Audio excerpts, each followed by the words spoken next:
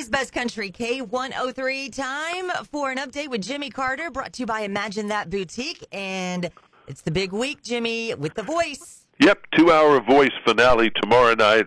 They'll do their thing again tonight, and then, it's done for season 22. This is not Blake Shelton's final season. The next one will be. He'll wrap up his business there with them next May.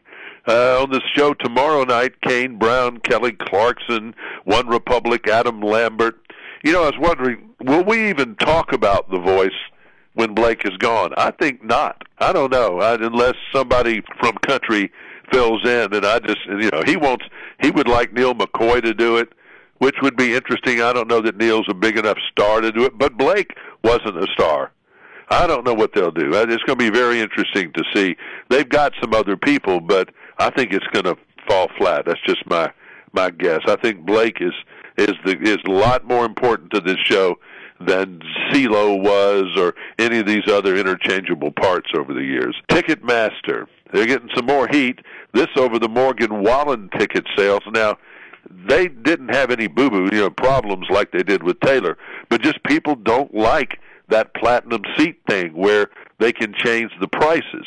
And their statement is, Ticketmaster's official platinum seat program enables market-based pricing, adjusted prices according to supply and demand for live event tickets similar to how the airlines and the hotel rooms go. Yeah, but the hotel rooms, a few of the chains will, like during South by Southwest in Austin, a room that would cost $120 under normal circumstances, they'll sell them for $500, $600.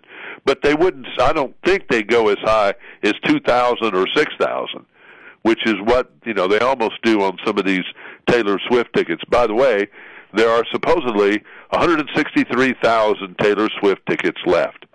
That means about 2,000 per venue. And reason for that is they hold tickets back for the artist, for promotion, for the venue and others.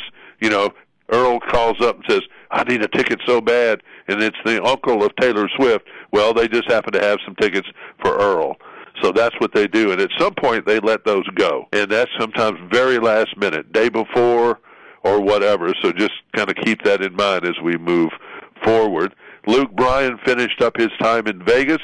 They sent a writer to review him, and they had never seen him before, said he sure enjoys drinking on stage, and he enjoys, he makes everyone feel like they're friends. And that's a great compliment. It said they like it when he plays the grand piano and sits down to play. Lindsay Ell is now an American as well as a Canadian now. She passed all the American citizenship requirements. And Maren Morris won't let a good controversy go to waste. She's jumping in on the Meghan Markle-Harry thing, saying that she just doesn't understand the Meghan hatred coming mostly from women, she said. It's unfathomable to me.